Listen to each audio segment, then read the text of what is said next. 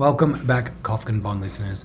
In today's episode, we're joined by Daniel Hakim, the founder and CEO of Australia's fastest growing community of accomplished entrepreneurs. CUB is more than just a network, it's a business family. CUB stands for the Club of United Business and is a members club exclusively for entrepreneurs and business owners, enabling them to connect and to grow their business owners network. CUB is a new generation of business community with a diverse membership representing the modern Australia, and it has changed the way our country's leaders connect. Daniel talks about his story and his upbringing. He talks to us about how he was exposed to business from a young age, and he discusses what inspires him to create CUB and to continue with his new app, Boa. He talks about the importance of forming relationships with other business owners and how CUB helps facilitate this. With Tony and I both being members of CUB, we're really excited to give you this story today. So please sit back, enjoy.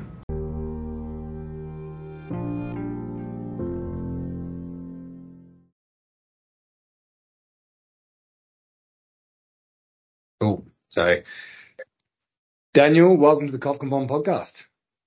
Thanks for having me. Mate, now look, it's interesting. We've actually got you on our podcast, but you've got your own podcast, which we'll get to a bit later. So it's always interesting doing the interviewing in that regard. But mate, I wanted to start off with your story. I know Tony and you have spoken about it before and the similarities in growing up. But mate, I want to sort of hear about your background and would love to hear about your upbringing. Well, I've always been around business. I was the son of two migrants. So my dad was from Lebanon and my mum's Mexican, so she migrated from Mexico City, and my family was always in small businesses, and they did end up creating some very successful businesses. So business was just what I knew. I was born in Sydney, and so I knew business, I knew Australia, and one day when I was 14, I got confronted with a conversation, maybe when I was 13, 14. My parents sat me down. They said, "Look, because of business, we're going to move overseas." And at that time, they were launching something in London, and obviously fought that with great might. But to my despite, ended up moving over with my family, and that ended up being one of the best things ever because it opened my eyes to the world. It opened my eyes to new friendships, to other large families of business, and to more business really. And I learned the power of a network.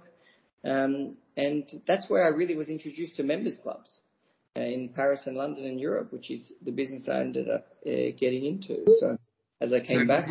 Was it your father that introduced you to those clubs at that time? No, it was my friends. I went to, so I was there, I went to an international school. So mostly these were kids from families of business who were very worldly, much more so than me because I was all the way in Australia, whereas they knew the world very much. And, by the time I got to 16, 17, 18, I was experiencing, different members clubs, private communities. I was in great networks and I could see the benefit of that. And I actually came back to Australia. I graduated St. Ignatius College in Riverview in Sydney. And then I went back to Paris for university. And that's when I really got to see a lot of members clubs. So when I came back to Australia finally, I thought, well, I'm going to do a business. I knew that's what I was. If you asked me when I was 10, I would have said business. But I knew I was going to do a business. But I also wanted to meet people in Australia because, by that point I'd been away for a while, and I looked up members clubs, and the only ones I could see were the kind of old gentlemen's, like the men's only type of thing. And I was like, well, A, they don't look great, and B, they probably wouldn't take me anyway. So I was like, I bet you there's some other people like me that want to be part of something, but that, there's just not a community for us. And so that's kind of how the idea for CUB, which stands for the Club of United Business. Yeah. That's how that started, to create a community, a leadership community that represents the modern and diverse face of Australian business. So you've got the concept and you've got an idea, but it's always interesting to bring that to life. So, you started with this concept. How did you bring Cub to life? Was it reaching out to a few friends to become the first members? Was it finding a location? Sort of how do you bring that concept to life? Well, I got the location in the first one in Potts Point in Sydney. And to start a community is pretty hard because you need to find people to start it with. Yeah.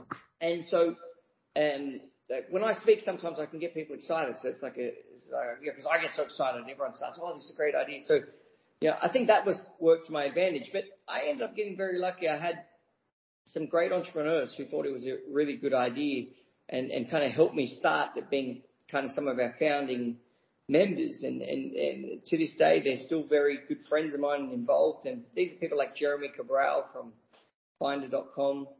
His sister, Elise Daniels, who had her own clothing business at the time. Chris King, who owns Splend, very successful tech and finance and rental company. Jane Liu from Showpo. So I actually got together I basically made a little friendship circle of really cool people that I had just met too. And with them involved, it just kind of grew from there. That being said, it changed a lot. So Cub was, because I was 23, Cub was supposed to be for young entrepreneurs. But, and definitely those people I just mentioned at that time were all very young.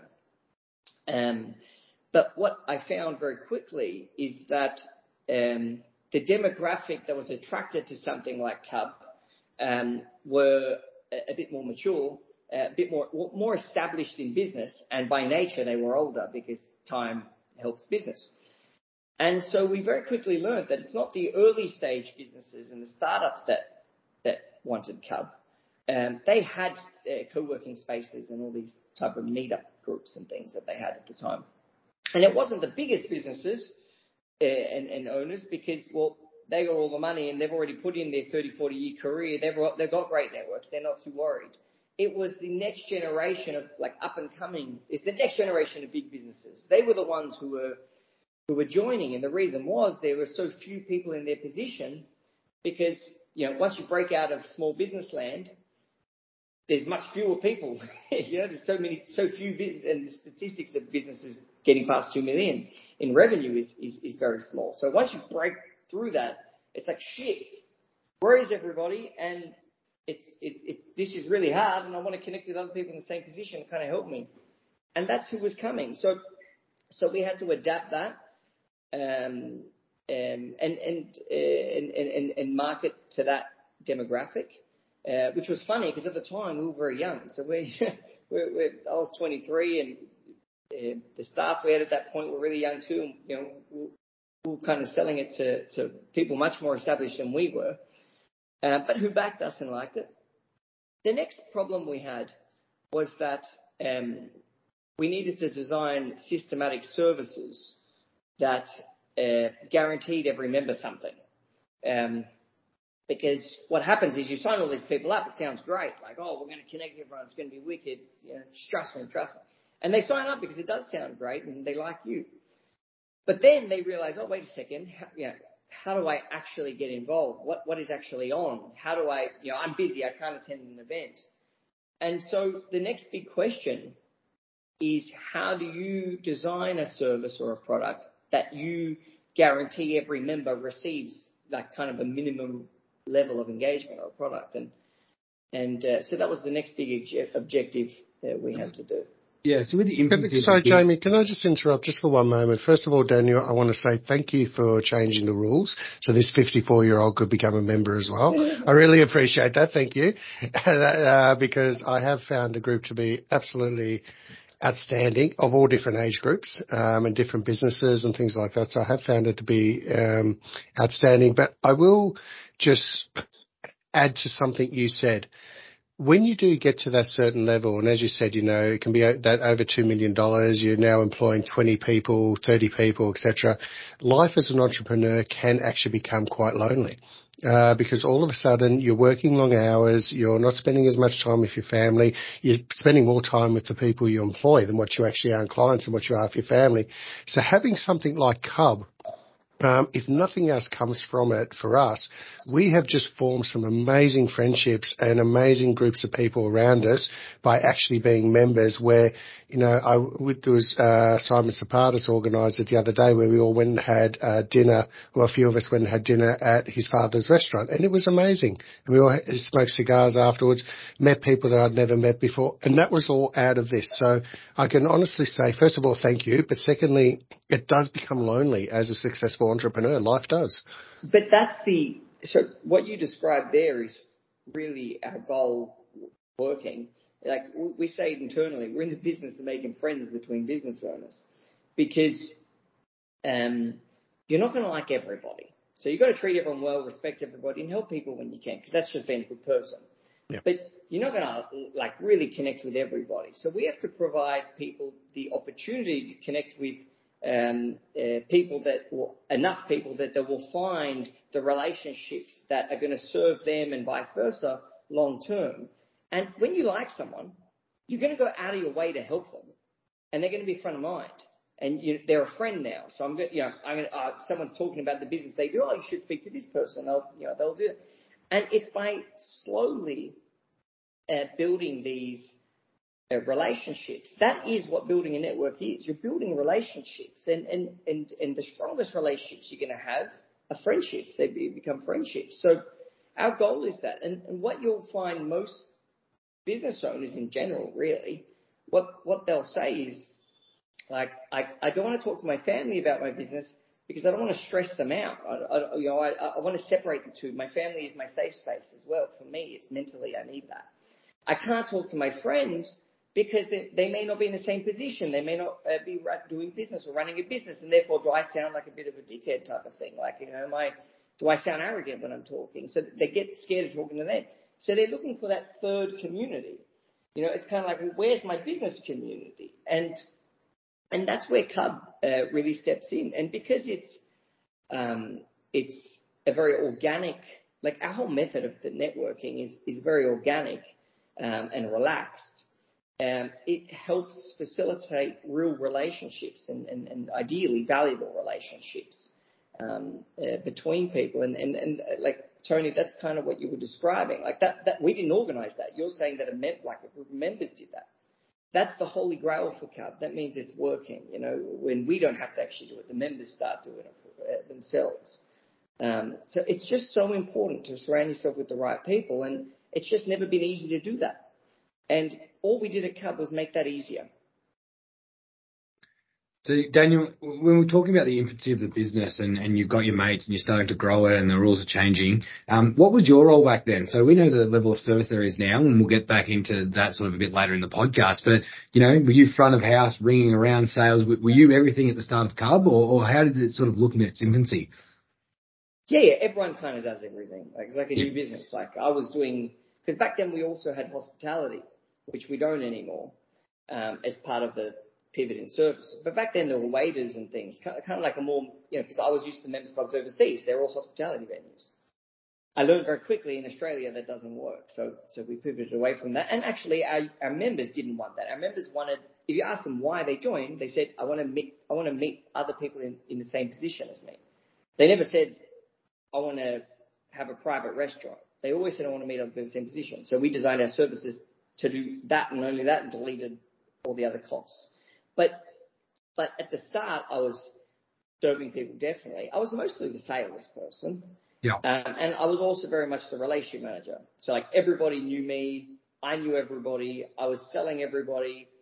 People would walk into the club. I'd be talking to a member.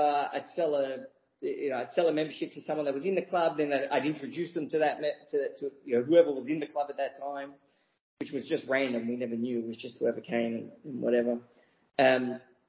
But yeah, I definitely did everything. And then slowly over time, like you'll find one person who, can take the sales off you. And then you find one person who's like taking, at that point, the hospitality off you. And then there's the most important person, like for me, was the admin, like the organized person. Like we didn't even have a membership list. There's no joke. We couldn't have told you when your renewal was, or like we didn't even know who our members were. It was chaos. I'm talking the first year or two, and I'm being really honest here. until someone comes along and says, wait a second, like, where's our membership list? And how are we tracking who's renewed and who hasn't paid yet? Sorry, guys, I've got to call and picture on my iPad. Let me just turn my phone off. You know, that admin person was like the holy grail. And actually, she is now our operations manager. So she actually is kind of the boss of all the bosses. Because she made something real. You know, a company's not real unless you have the systems in place and people know what they're doing. You can train them on that. Until then, you're just a group of people that, you know, you might be functioning well together, but if someone leaves, you're screwed because no one knows how that person's doing what. You can't train anyone. There's no documents. You know, you're susceptible to the pain of people movement, which happens particularly as a young business. So yeah, you just slowly replace functions for you. But my theory was always get money. Because once you have money solves all your problems. If I have money, I can pay for people. My goal was always first was just get the money, then I could solve the problems. Because if I got no money, I can't solve the problems anyway. So my goal was always get the revenue, get the money, and then solve the problems. And that worked sometimes, but that worked more than it didn't. But that definitely got me through it because I could hire people because we had money. Yeah. So we talk about the expansion of the business and what we know it now, and we've talked about those infancy and sort of struggles early on. But so you've got your Potts Point location. Now the business is a lot larger and expanded within Melbourne now and looking into Brisbane. Sort of what was the next step for Cub once you sort of figured out your membership base, you figured out sort of what people wanted, they didn't want that private restaurant, sort of, you know, COVID happens. Talk me through some of those expansion plans and your thinking around them. Well, for Cub, expansion. Well, COVID aside, leaving COVID out for now, the first thing was that we expanded too soon. Yeah. So we opened Melbourne too soon. We weren't ready. I thought we were because we were making money. But we had no operations and systems yet. And we didn't have the team wasn't there long enough yet. And we just didn't have it. We opened Melbourne in the second year, and I did it because people were saying to me, like members were saying to me, it'd be so great to have one in Melbourne and to have a community in Melbourne. And people in Melbourne were saying, hey, we'd love for you to open. So I didn't listen to myself. I listened to others and did it. In hindsight, whatever, I've got Melbourne now. But it did scar me a little because I took one performing company and split it into two poorly performing companies. And so that made me a bit gun shy. So I vowed after that to say I'm not going to open another club business because they're all, their own kind of business. I'm not going to open another one until I'm certain that I'm ready.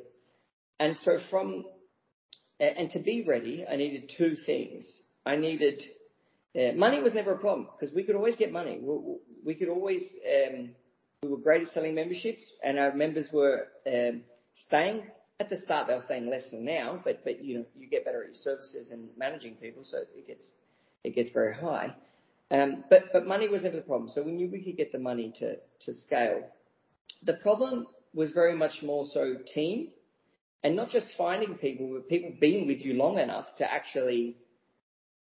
Time is the most, you can't get away from it. You need people to work with you, to know the business, to know the members, time at Cub is really important. So we couldn't get away from that.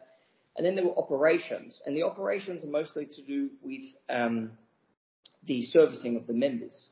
And our operations are extreme. Everyone thinks it's easy to start a community. It is so hard to run a community-based business. Imagine trying to facilitate introductions and connections between thousands of business owners. They don't even read their emails. Like getting them to show up at the right place at the right time with the right people and make sure they like those people. Make sure you're measuring their engagement. So if they're unengaged, you can boost them up. It's extraordinarily hard to do that. And it took us many, many years, 5 years even, to get close to getting really good at that. And just as we got really good at it, or at least good enough to scale. Then COVID hit. And I was thinking, like at the time, I always felt Cub would do really good in a recession, because when shit hits the fan, that's when you need people the most. It's when there's a problem that you need community. It's not when you're thriving. When you're thriving, you think about yourself. So when there's a problem, all of a sudden it's like, oh shit, I need, need people. So I always thought recession-wise, Cub would be really good. But we are a networking company, and that's in person. I believe people need to be in person to bond anyway, and to build real relationships. And so when COVID hit, I thought we're kind of screwed, because obviously it was a lockdown. It wasn't just a financial problem. It was we weren't able to do what we do. And my playbook, I guess, for COVID, after like a week, I didn't panic. I don't panic too much, to be honest. I get really energetic. Our teams actually, we say we're better when we're at war. When something's wrong is when Cub does really, really well. And that's probably because of me. It makes it more fun for me. So I get more into it. But what our theory was, I didn't want to change how we do what we do, because then you have to reteach people new things. So I said, how can we do exactly the same thing we're doing with the exact same reporting and the exact same systems, but we have to do it digitally?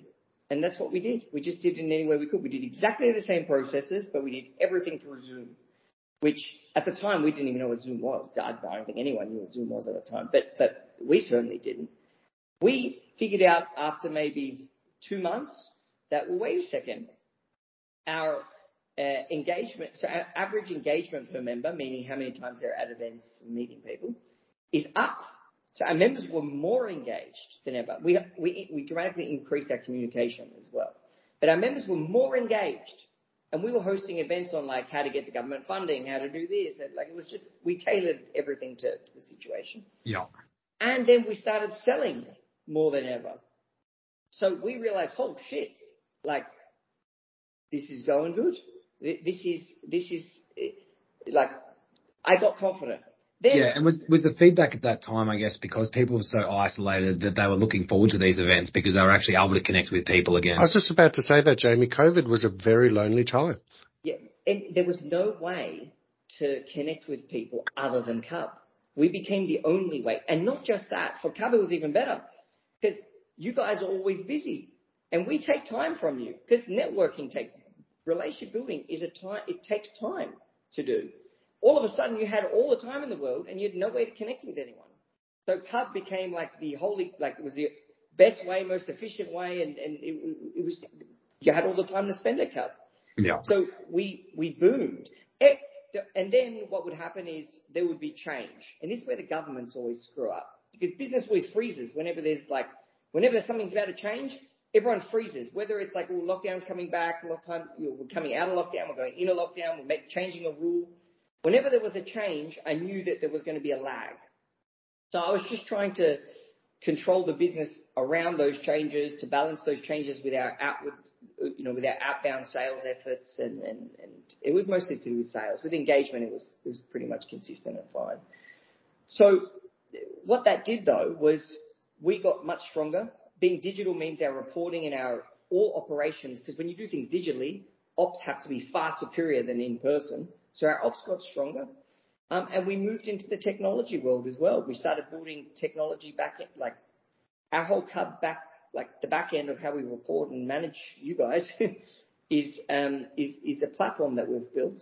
And the front facing platform you guys have and see is the app, the Cub app. But the back end is our basically CRM. And obviously we've moved on from that now. We've launched BOA, which is basically a digital Cub. We won't talk about BOA today because we'll focus on Cub.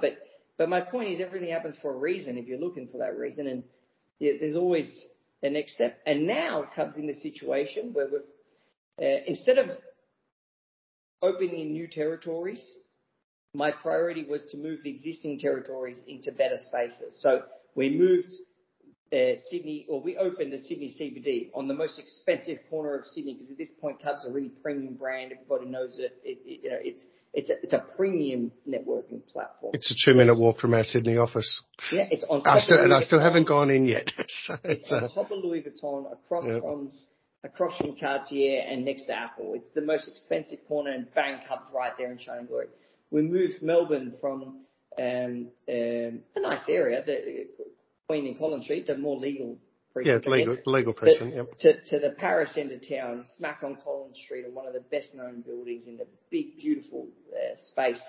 And now that we've done those, Brisbane is opening. And we're now ready to just start popping over. We could pop open a clubhouse whenever at this point in time. We've got the team, we've got the ops, we've got the money. And we've got the next priorities are Brisbane, and then most likely a Parramatta or Gold Coast. But we actually have London targeted for 2026. So we want to start looking. We're ready to be overseas, and we think we could compete in that market. But I think we'd kick ass in that market, to be honest, because we're Australian, because we have we have different demographics, different population density, smaller market. Because we're Australian, I think we're going to dominate when we go overseas because we're unique, and we've been forced to be unique. So it's a forced point of difference just being in this market, and I think that's going to be beneficial for us. So that's literally our expansion plan. Daniel, one of the things that I can openly say as a member, the working with your team has been exceptional. And I've worked predominantly with your team here in Melbourne. Getting the reminder and the Zoom link for tomorrow morning's meeting, as an example, coming through the day before, we had an off-premises meeting in your boardroom at the TNG building in Melbourne. And, the way Holly and Bree and Tara looked after us was just exceptional, to the point where one of my fellow directors turned around and said, how do we hire somebody like her? So just front of house, so that they're so warm and welcoming and love a chat. We're at a professionals lunch, or I was at a professionals lunch, probably about 3 weeks ago, now, and Holly was there, and she knows everyone. She speaks to everyone, and it's, when you walk into the premises, is just so welcoming. But as you're saying, the operations in the back is sensational as well. Those reminders, getting the core sessions that you want to run. So, I'll get you to explain the core sessions, but the core sessions have just been fantastic. I've got, Julia and Jordan from mine, Julia Strangio McCrane, Jordan Papadopoulos, so they've actually been podcast guests, and we've formed really good relationships with them. Dr. Lillian Nijad was one of our guests as well. Peter Scrine from Crescent Capital in Sydney. So these are people that we've really formed great relationships with that have come out of core sessions as well. So actually Lillian was from listening to your podcast when you interviewed her, and I thought we have to get her as one of ours. So I have listened to yours as well. But those core sessions, how did you come up with that idea and the change and how it works? Because I find them sensational. I'll tell you this is exactly what happened. So this is probably 2018. And at that time, we were doing a lot of events, but there was no, the members that were easier to engage, so the ones who would come themselves, basically, they would be self-engaging, they would be hyper-engaged. The members who weren't self-engaging were not engaged, which is a big problem for a company like us, because if you're not engaged, you're not getting value, therefore you're not renewing, and we're in the renewing business. So I'll never forget, I sat with our operations manager, and I said, we need to create something that we just funnel every single member through, and at the minimum, it guarantees them something. And it's called CORE, K-O-R, because we said, okay, why do people network? What are the values a network gives you? Well, it gives you knowledge, because you can ask for advice, and people share insights and things with you, so knowledge. Well, you do business, because people trust you, you're meeting new people, so business opportunities are coming up, new clients, partnerships, all sorts of investments are coming up all the time. And you're building relationships that make you stronger as an entrepreneur. You're building friendships. And so we said, okay, well, those are the 3 ways a network benefits you. Let's create a system that delivers those 3 things to every single member. And that's what CORE was. CORE was 3 times a year, every member is placed in a strategic group of roughly 10 people. And that group meets over that season 3 times, each time with a specific purpose. One is to build relationships, one is to learn from each other, and one is to find opportunities together. And so we literally built that, and now we've adapted that over time to work better and better. But we literally sat down and said, well, every single member needs a minimum. And by guaranteeing they were going to, I made that confusing at the end. I'll go back. We could then guarantee that every member was going to meet and have not just meet, but have the opportunity to build a relationship with a minimum of 30 other accomplished entrepreneurs with every year of membership. Because they were going to be put in groups of 10, and there were 3 seasons, so you'd have 3 different groups throughout a year. So even if you didn't attend any other event whatsoever, which we do something like 200 of, if you didn't even do any of that, you just did call, you're still meeting a minimum of 30 people. Can you get value from meeting 30 people if we did our job correctly and selected groups appropriate for you? I mean, 90% of members can. So that was call was one of the biggest, most important things we ever did. And what they did was the engagement of the entire community, bang, went up at the same time, as opposed to it being lopsided, some people up, some people down. There still is some people higher, some people lower, but everybody's on our minimum, at least. And that was a very pivotal moment in Cub's journey. I think it's been tremendous because you're actually forced to get out of your comfort zone and meet brand new people that you might not have anything in common with whatsoever. And they genuinely, I've only, as you know, only been a member, say, for 6 months or so I've only been part of one core group, so the 3 sessions, but everyone genuinely goes out of their way to help each other. It is actually genuine, and that's the part that I love most about it. But that's relevant to all businesses. So, for example, like Cub is a community, and community, like your business is a community. Like every business is a community, and every business has its values and it has its leadership who act in a certain way, and it's got things that you expect from your team. And so we have that. We have that for our team, which is, of course, we have to have it on steroids because that way kind of the members see that and the members then do that, they understand that this is our culture. But we also do induct. So when members join, they have to be inducted.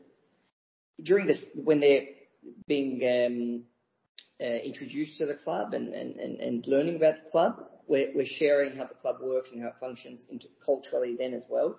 They're inducted at the events. The team upholds those values, and the members that are in leadership positions within those events and communities uphold those values. So that all comes down to culture creation. And that's like, we're in the people business. So we literally build communities for a living.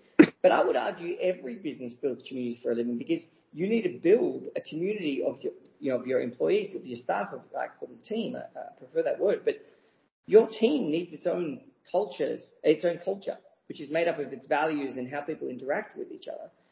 And that's going to very much dictate a point of difference between you and your competition. Because they'll notice, like you guys notice that the team in Melbourne are really organised, really attentive. Mostly they make you feel special.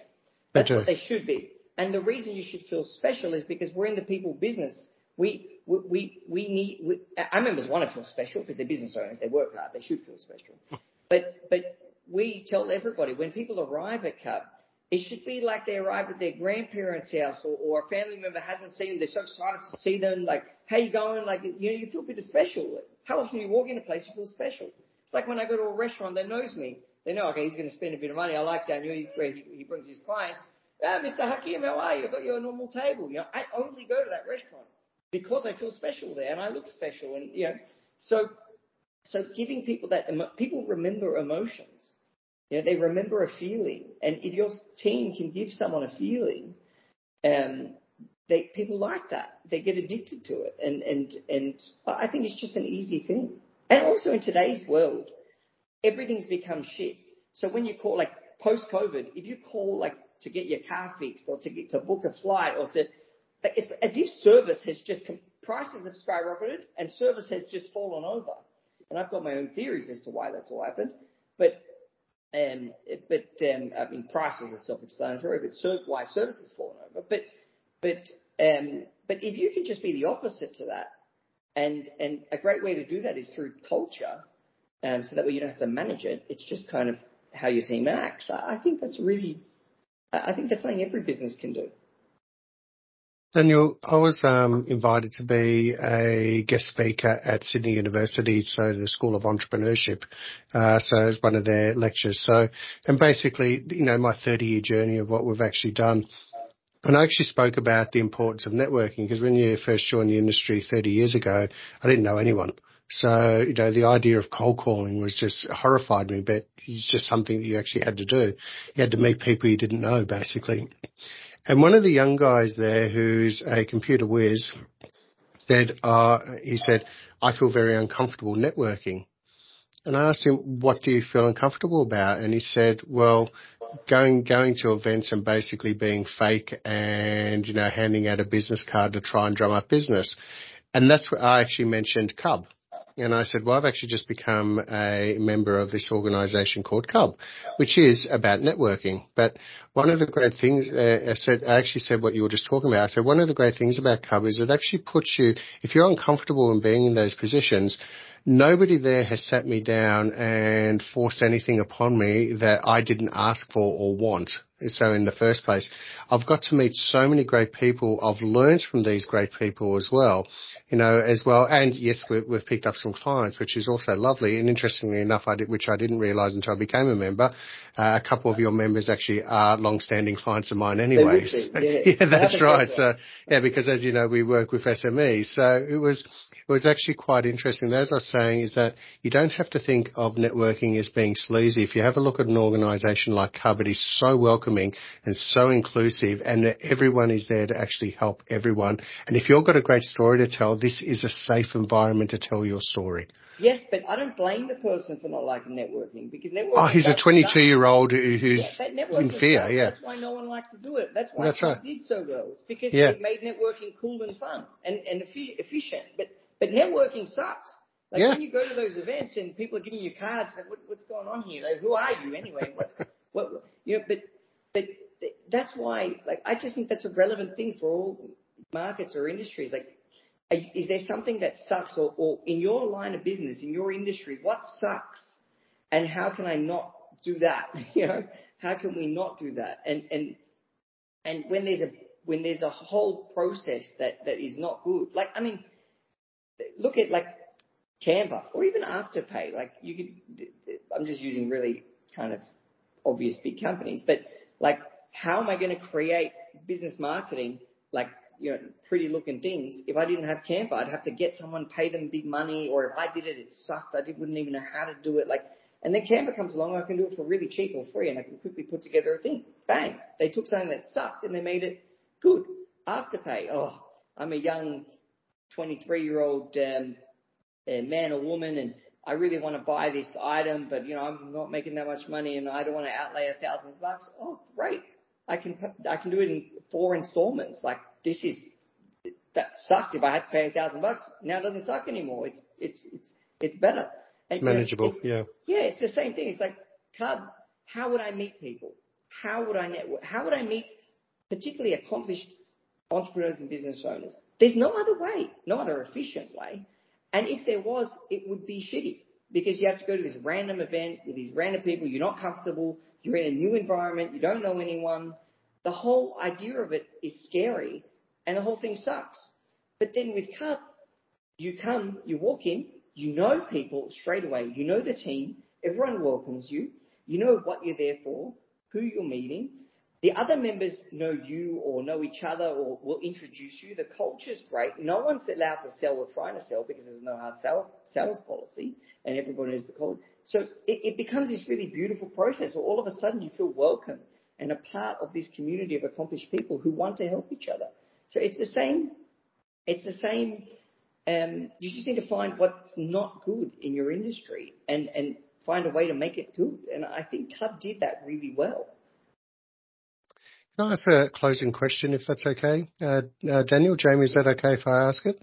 I'm just going to take this in a little way, but a little bit different than how Lewis Howe sort of asks his last questions. I've been really impressed since I've met you, Daniel, and what you've done and what you've built. And I love your story and I love your passion. Now, just a matter of interest, where do you see yourself and Cub in 3 years' time? We know London and we know Brisbane. Where do you see Cub expanding to over the next 3 years? What is your dream vision of Cub on behalf of people like us who are your members?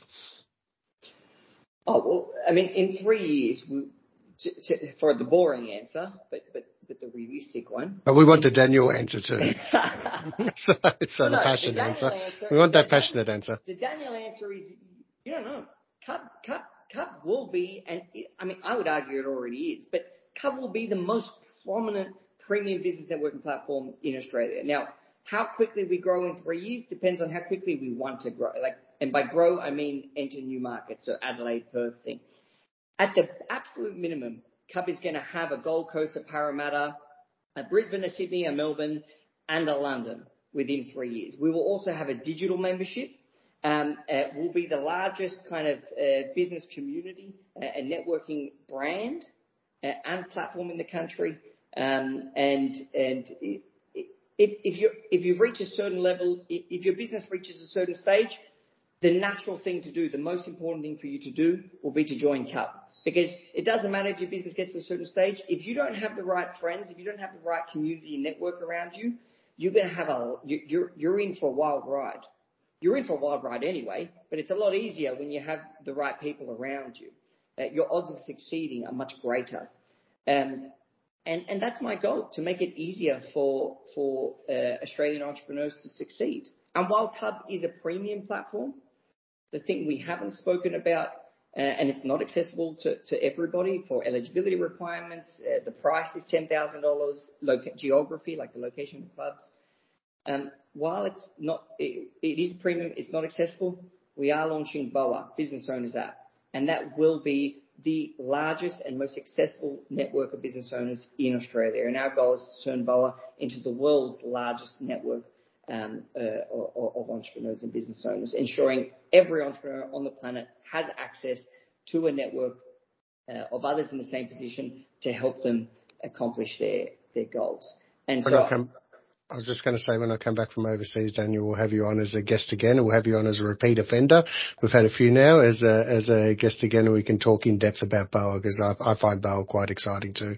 And look, the message from us is, all we care about it. We love business and we love business owners, and all we care about is creating something that improves their lives, that improves the lives of business owners and helps them make their impact on this world. We believe in the power of the entrepreneur and the ability to impact the world in a positive way, and we're creating platforms that enable them to help each other, because I believe they're the most underserved and undersupported community in our country. Business owners always get the short end of the stick from everybody, from the economy, from the government, from everybody. And I think it's time that business owners had a platform to help each other on, and that's what Cub is, and that's what BOA is. And honestly, that's what my life is dedicated to doing at this point in time, is to improve the lives of business owners and help them make their impact on this world. Well, Daniel, from Jamie and I, as one of your very happy and honoured members, we would both like to say thank you, not for just coming on our podcast today, but thank you for coming out with Cub, because we have thoroughly enjoyed the journey today. And I can't see it. You look at something and you think, wow, this is so amazing. How could it improve from here? But I have no doubt with your passion that it will continue to grow and thrive as well. So we are honoured to be members of your organisation. So thank you. Yeah, thank you. Well, I can't tell you how grateful we are to have people like you guys as members. And Cub, at the end of the day, is the community. You guys are Cub. Our community is what makes Cub special, and it's because we have special people like you that Cub is successful for the members and for us. Okay, Daniel, thank you so much. Thanks, Dean. Thank you. Kofkin Bond podcast is a product from Kofkin Bond & Co., which we are an authorised representative of Count Financial. All information in this podcast is for education and entertainment purposes only. It is not intended as a substitute for professional finance, legal or tax advice. The hosts of the Kofkin Bond podcast are not aware of your personal financial circumstances. Before making any financial decision, you should read the product disclosure statement and, if necessary, consult a licensed financial professional. Do not take financial advice from the podcast. For more information, head to the disclaimer page on the Kofkin Bond website, or you can find resources on the ASIC website and find a registered financial professional near you. In the spirit of reconciliation, Kofkin Bond & Co. and the host of the Kofkin Bond podcast acknowledge the traditional custodians of the country throughout Australia and their connections to land, sea and community. We pay our respects to their elders past, present and extend that respect to all Aboriginal and Torres Strait Islander people today.